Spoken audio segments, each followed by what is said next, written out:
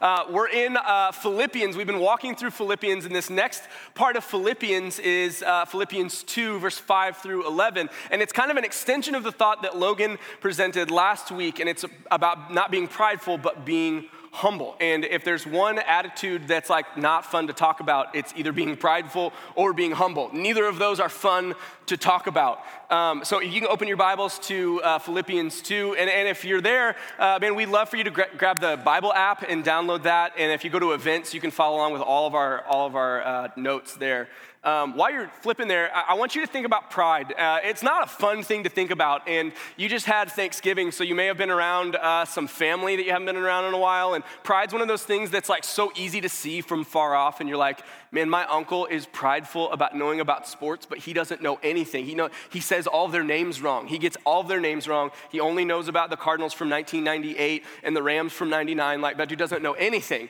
Or you have this aunt, this grandma, who insists on making green bean casserole, and it's never been good, but she's prideful about how good it is, and she wants you to know how good it is. When I started Missouri State a long time ago, I was an economics major and a political science minor, and I came into school not knowing what I wanted to do. I liked those two classes that I took when I was in community college, so I was like, maybe taking more classes, I'll figure things out. Never worked out for me, but I'm in my political science classes, and I remember it like it was yesterday. It was at Missouri State.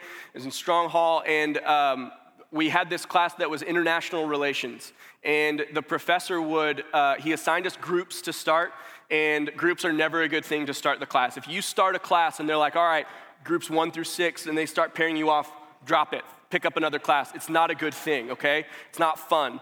What he had us do, and I'm still waiting for a check from Missouri State because I think I was doing part of his job for him. Half the class was him walking through slides, and then the other half of the class was us, like one person in that group had to come and find like a newspaper article or an article online, summarize it for everyone, and then talk about how it had things to do with international relations. And I was like, listen, I came here because this person has his doctorate, and I want to learn from him, not these random other people in my class. Like, I'm sorry, they were great people, but they were classmates. They weren't professors, okay?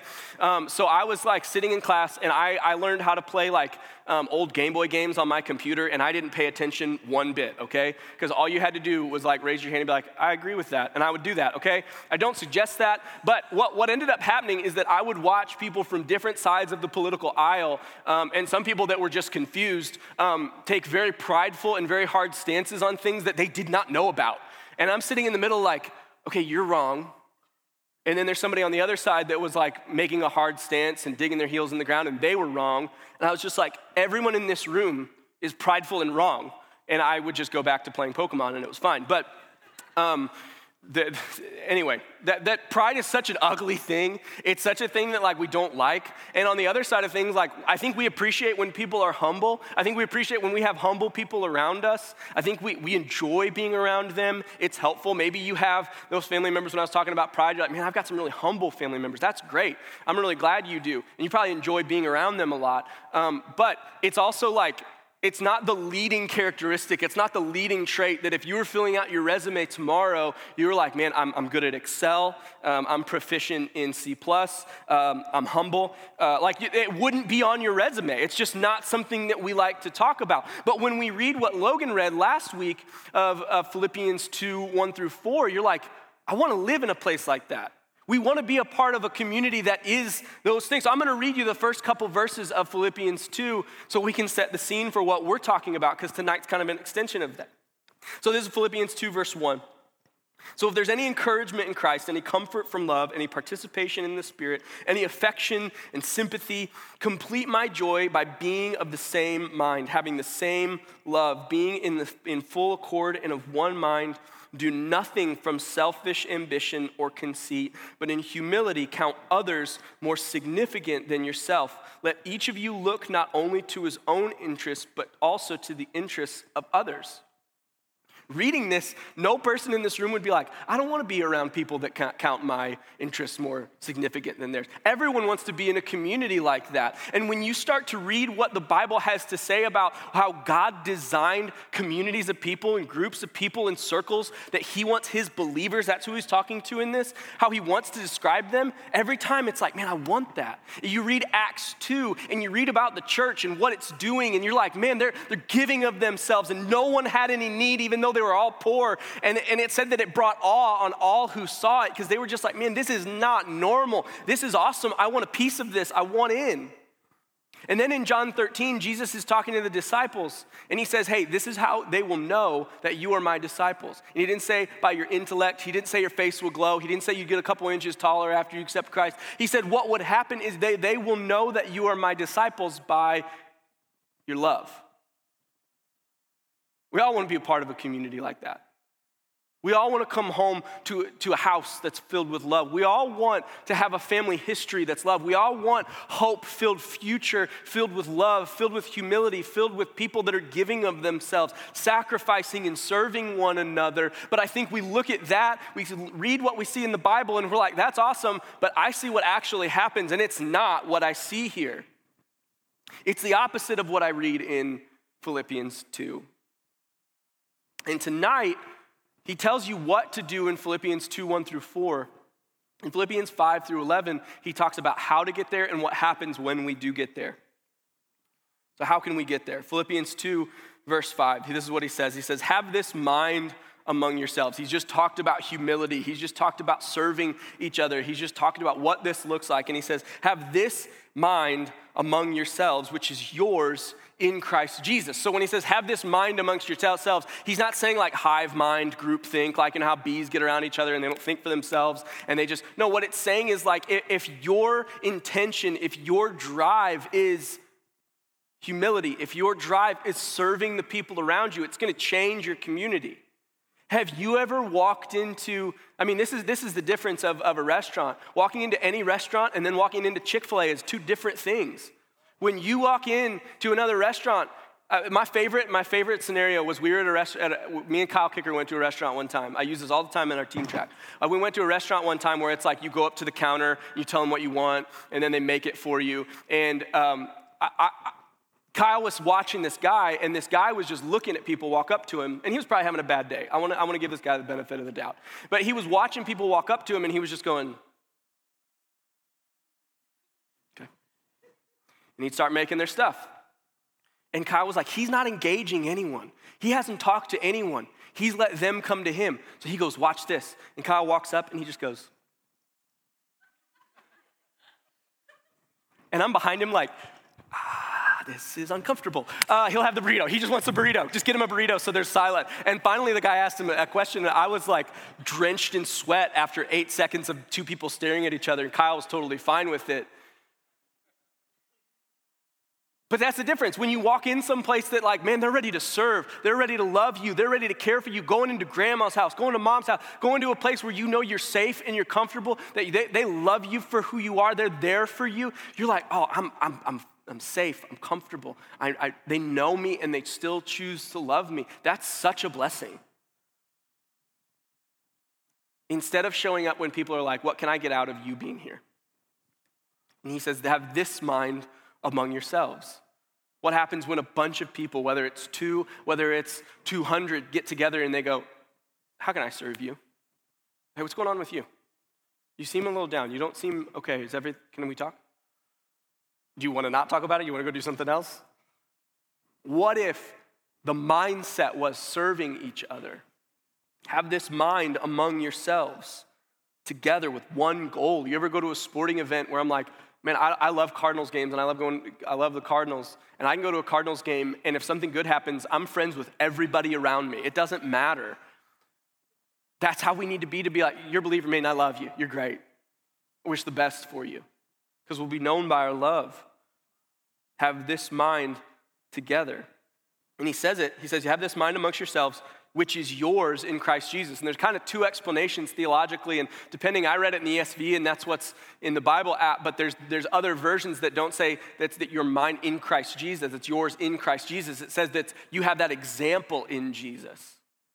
that scholars kind of argue that it's like they're both accurate, they're both true. You could kind of take the original language and say that they're both on, but they're both true.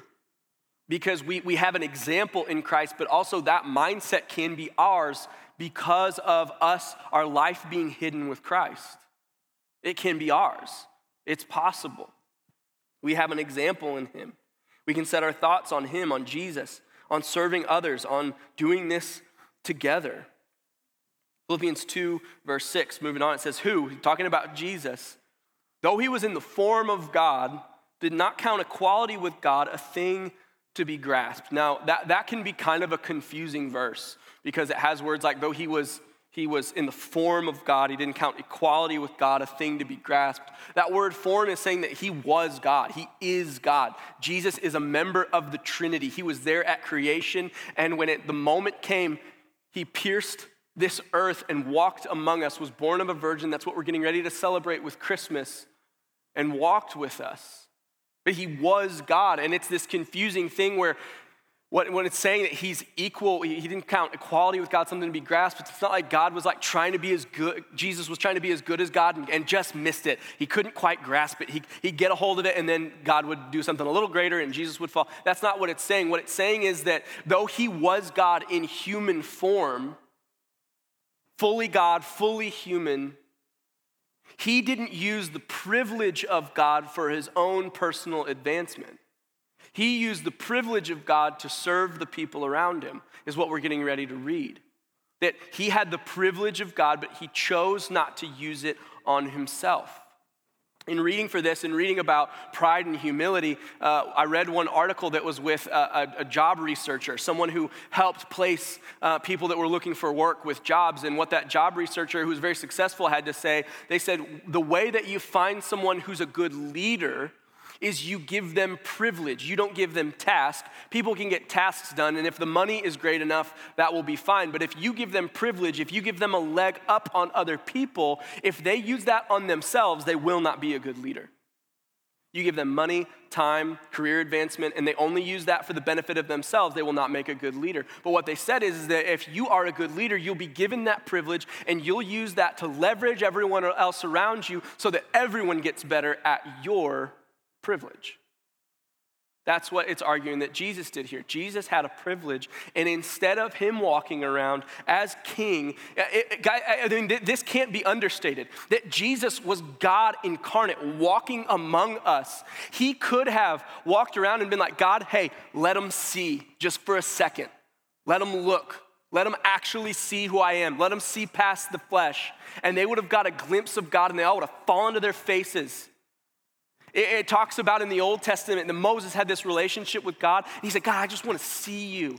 And God said, okay, well, you got to hide in this cave. And I'm going to go around. You got to turn around. I'm going to go past the cave. And it said that he went down the mountain glowing. God's presence was changing of people. And Jesus was walking on earth with that in his pocket, and he chose not to do it. Like, I remember being 16 and getting the first $100 bill that I had, and I was like, bro, everybody's got to see this. Every bit of privilege that I had was used for my own advancement. Jesus chose to pocket that, to put it on the back burner so that he could serve. What do you do with your privilege? What do you do with the things that God gifts you? What do you do with your giftings? He was in the form of God, but he didn't count equality with God a thing to be grasped. What that's saying is that that grasp is something to hold on to tightly, so that if someone came up and said, hey, can I have a little bit of that? You go, no. This equality with God is mine, and you cannot have it. He chose to set it down as a servant and give it up.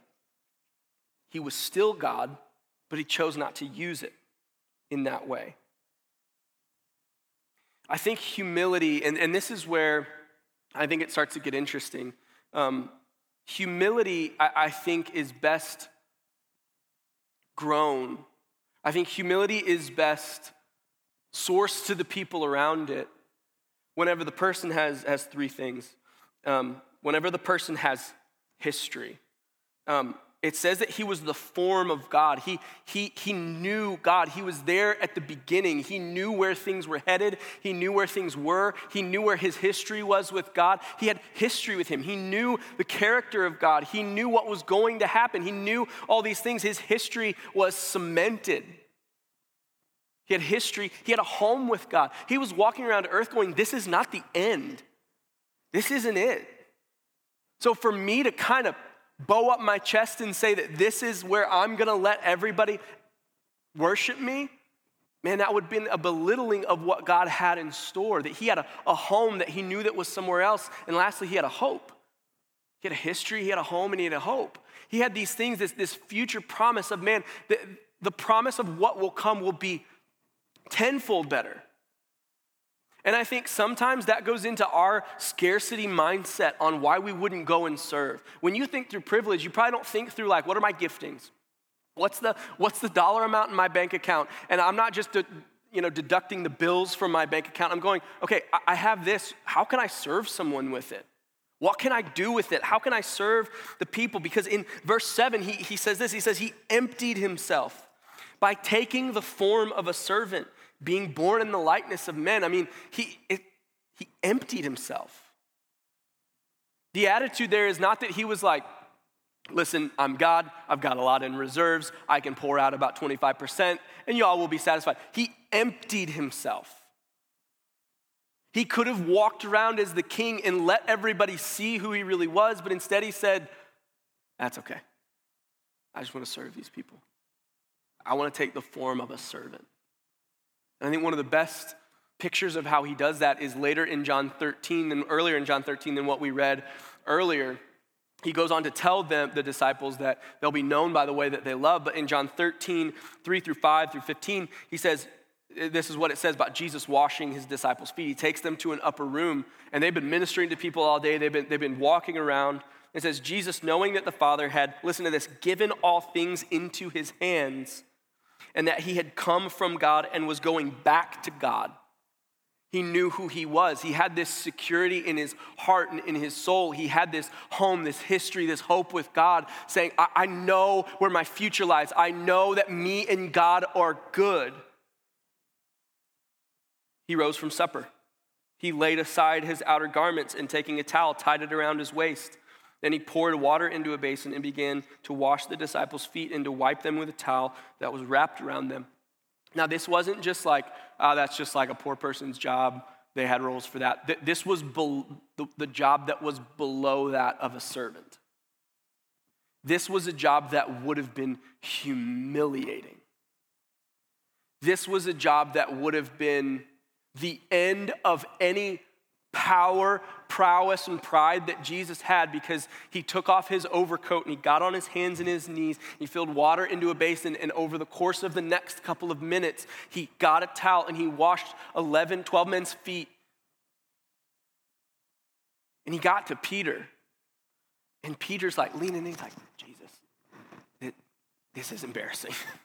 You've got to stop if you want to save any amount of dignity that you have left. And Jesus kind of gets into this theological debate with him, and he's like, listen, if you want to be known by me, you have to have your feet washed by me.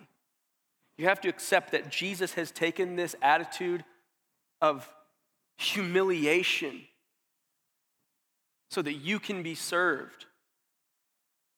He emptied himself. He poured himself out. He became the form of a servant for us. And then in verses 12 through 15, after this talk with Peter, he says when he'd washed their feet and put on his outer garments and resumed his place, he said to them, listen to this, do you understand what I've done to you? You call me teacher and Lord, and you are right, for so I am. If I then, your Lord and teacher, have washed your feet, this would have been seen as a high position, and he just dropped it to the lowest that it could be. And he says, if I'm your Lord and your teacher, and I've washed your feet, you also ought to wash one another's feet. For I've given you an example that you should do just as I've done to you. Humility is not this self-deprecation. It's not about me. It's not this deflection that's easy to do sometimes. That's not humility. That's a false humility. Humility is there's no job that I'm above doing. Verse 8 says, being found in human form, he humbled himself by becoming obedient to the point of death, even death on a cross. There was no amount of obedience that he wasn't willing to take. There was nothing too high or too low for him. He was willing to do it all. By taking the form of a servant, he dropped himself as low as he could go. He humbled himself. He made himself nothing. That phrase, made himself nothing. He didn't make himself a little quiet when people were bragging about him in the next room. He didn't make himself, oh, it's just something that, yeah, I work on it. It's not a bad, something I can do. He made himself nothing and served people that were below being served. When you read through the Gospels and you read about the people that Jesus served over and over, it was people that people were like, the disciples were like, God, Jesus, you shouldn't touch that guy.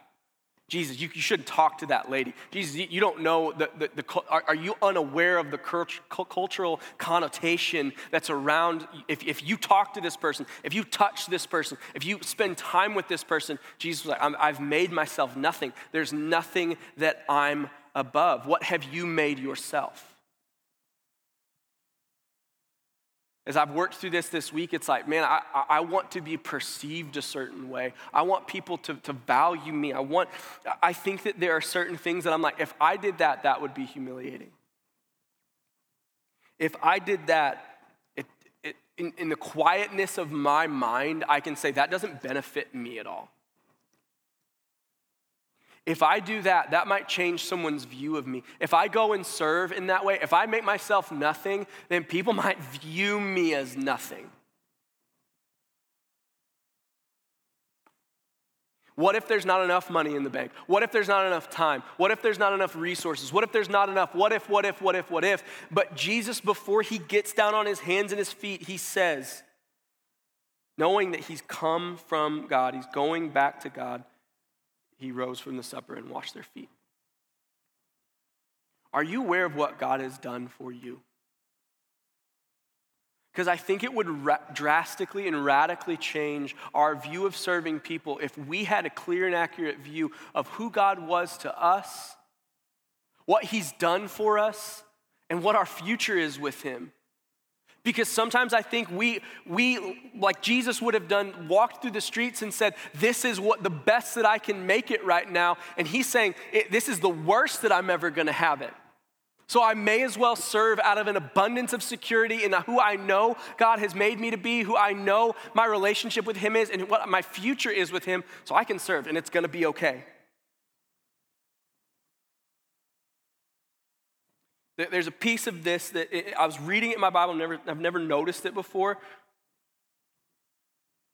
The second part of verse 8, he says, he humbled himself by becoming obedient to the point of death. He humbled himself by becoming obedient. How do we become humble? By becoming obedient. We cannot disconnect humility from obedience. There are not prideful, obedient people. There are humble, obedient people. That in front of God, we're called to admit who we are. Because we are broken, because we have messed up, because we brought sin into our lives, into the people around us, into this world, our relationship with a perfect God is fractured. But God, because of his great love for us, forgave us. Sent Jesus on the cross. Fully God, fully man, served us, loved us deeply.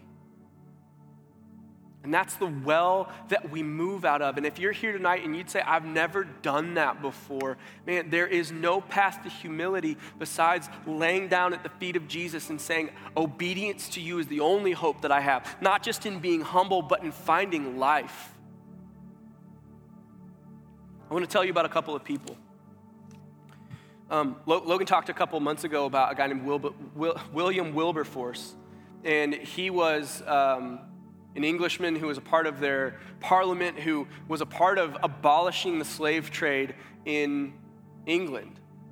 And he never actually saw it in his lifetime. Years after his death, it happened, but a lot of people say it wouldn't have happened without William Wilberforce. And in documents about William Wilberforce, it talks about how there's a duke that has a quote that says, when you talk to William Wilberforce, you forget how good of a man he is because of how much interest in you he's taken. Think about that. This guy that did these great things politically, socially, when he was talking to you, he didn't go, I'm kind of a big deal. He looked at you in the eye. He cared about you. He asked questions, and you forget he should be the focus. You should be asking him questions. He should be the one talking most of the time. And when someone asked him, what's the root of this humility? He said, I love to find children and play with them, because kids don't care who you are. And if you have kids, you know that they couldn't give a rip about you. They will. It is the most humbling thing. But he said, I find a group of people that can't do anything for me, and I serve them. Now, it might not be children for you, but that might be a barometer for you. But maybe there's people at your job, at your workforce, at your school, at your family that you're like, man, talking to them is just a drag, and I'm not going to do it. And that's a reality. But what about serving people that can't do anything for you? There's a man named Samuel Morse, and Samuel Morse was famous for creating Morse code. And he didn't create Morse code until later in life because he was an accomplished painter who was traveling all across the world painting, and he was far from home painting, and his wife got ill and died. And he didn't find out about her death until it was far past her sickness and she had already passed.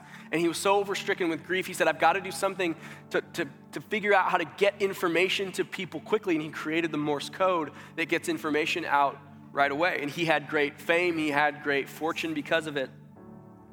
And it said that he wasn't proud or boastful, he was a believer. It said in a letter to his second wife after his first wife had passed, and he remarried, he said, the more I contemplate this great undertaking, this thing that he got to do, he says, the more I feel my own littleness, the more I perceive the hand of God on it, and how he assigned to various persons their duties. He being the great controller, all others are his honored instruments. Hence our dependence, first of all, on God, then on each other. That he could have said, yeah, I figured out something nobody else had, but instead he said, man, I have this gift from God that he chose to give me, and he used it well. What gift from God that have you been given that you can just use for his good? And when people say, that's awesome, you go, yeah, I know. It's awesome that God gave this gift. I'm just trying to use it for him. Not in a deflecting way, not in a self-deprecating way, but a way that brings honor back to God. William Borden was born rich. His parents had unbelievable fortune. He graduated high school, and his parents sent him a trip. They gave him a gap year, and he traveled all around the world in the early 1900s. And through his process, he got saved at a young age, but through his process, he never wanted to be a missionary, he said. But he said, going around and seeing different people, I wanted to give my life to telling these people about Jesus. And he applied at 17 years old to a Chinese mission, and they declined him and said, let us know when you're older. So he tried again at 19, and they declined him, and he tried again at 21, and he finally had to go and get his seminary degree, and he got to go. But one of the things, he was at Yale University. They had 1,300 students, and he started a small Bible study, and he was just serving people. They said he would pray, and then he would talk about the Bible. And the thing that I read about him said that he wasn't that good at teaching the Bible, which is pretty incredible. But it said that several people would come, and they said that they would divide everybody that's in the school up into groups, and they would make lists, and they would say, okay, you're going to be in charge of that person. Go find them, invite them to the Bible study. And they said that somebody would say a name, and it was somebody that was kind of difficult. It was somebody that was kind of mean. It was somebody that did not want to come to a Bible study, and the room would grow quiet. And it said that William Borden would go, put him under mine. His list ended up with way more than anybody else's. his freshman year of college. And by the end of his career at Yale, it said that 1,000 of the 1,300 students were attending these Bible studies. He changed the culture of a school by saying, I'll take the hard ones. I'll take the difficult ones. He graduates. He gets his seminary degree from Princeton. Like, this guy's probably no joke based on those two. And he'd go. He was finally headed to China. And he stopped by way of Egypt to learn language and spend time there. But he contracted a disease. He contracted spinal meningitis. And within a month, the 25-year-old was dead. 25. Heir to millions of dollars at the turn of the 19th century. But it says this, it says, upon his death at his request, his fortune was given away to churches and mission projects. There was talk of he wasted his life. He had all this promise. He could have gone and worked for his dad and been a tycoon. He could have just owned everything. But I read an article that talked about how his gravestone was lost for years. They didn't know where he was buried. This millionaire. And they said they found it in a forgotten cemetery in Cairo, and at a humble headstone. And it actually said that one of the reasons that it was lost was that it was put up against one of the fences, one of the stone fences that was put in place. And it says that his headstone was faced the wrong way, so it looked empty to those who walked up to it. But this is what was written on his gravestone. Apart from Christ, there is no explanation for this life. This person who had given everything, this person who gave away everything that he had, we don't know if it was his desire or someone else's desire to say, apart from Christ, there's no explanation for his life. Could that be said about you? Could that be said about the way that you serve? Apart from Christ, the way that you live, the way that you serve, the way that you obey, the way you are humble, is it possible apart from Christ?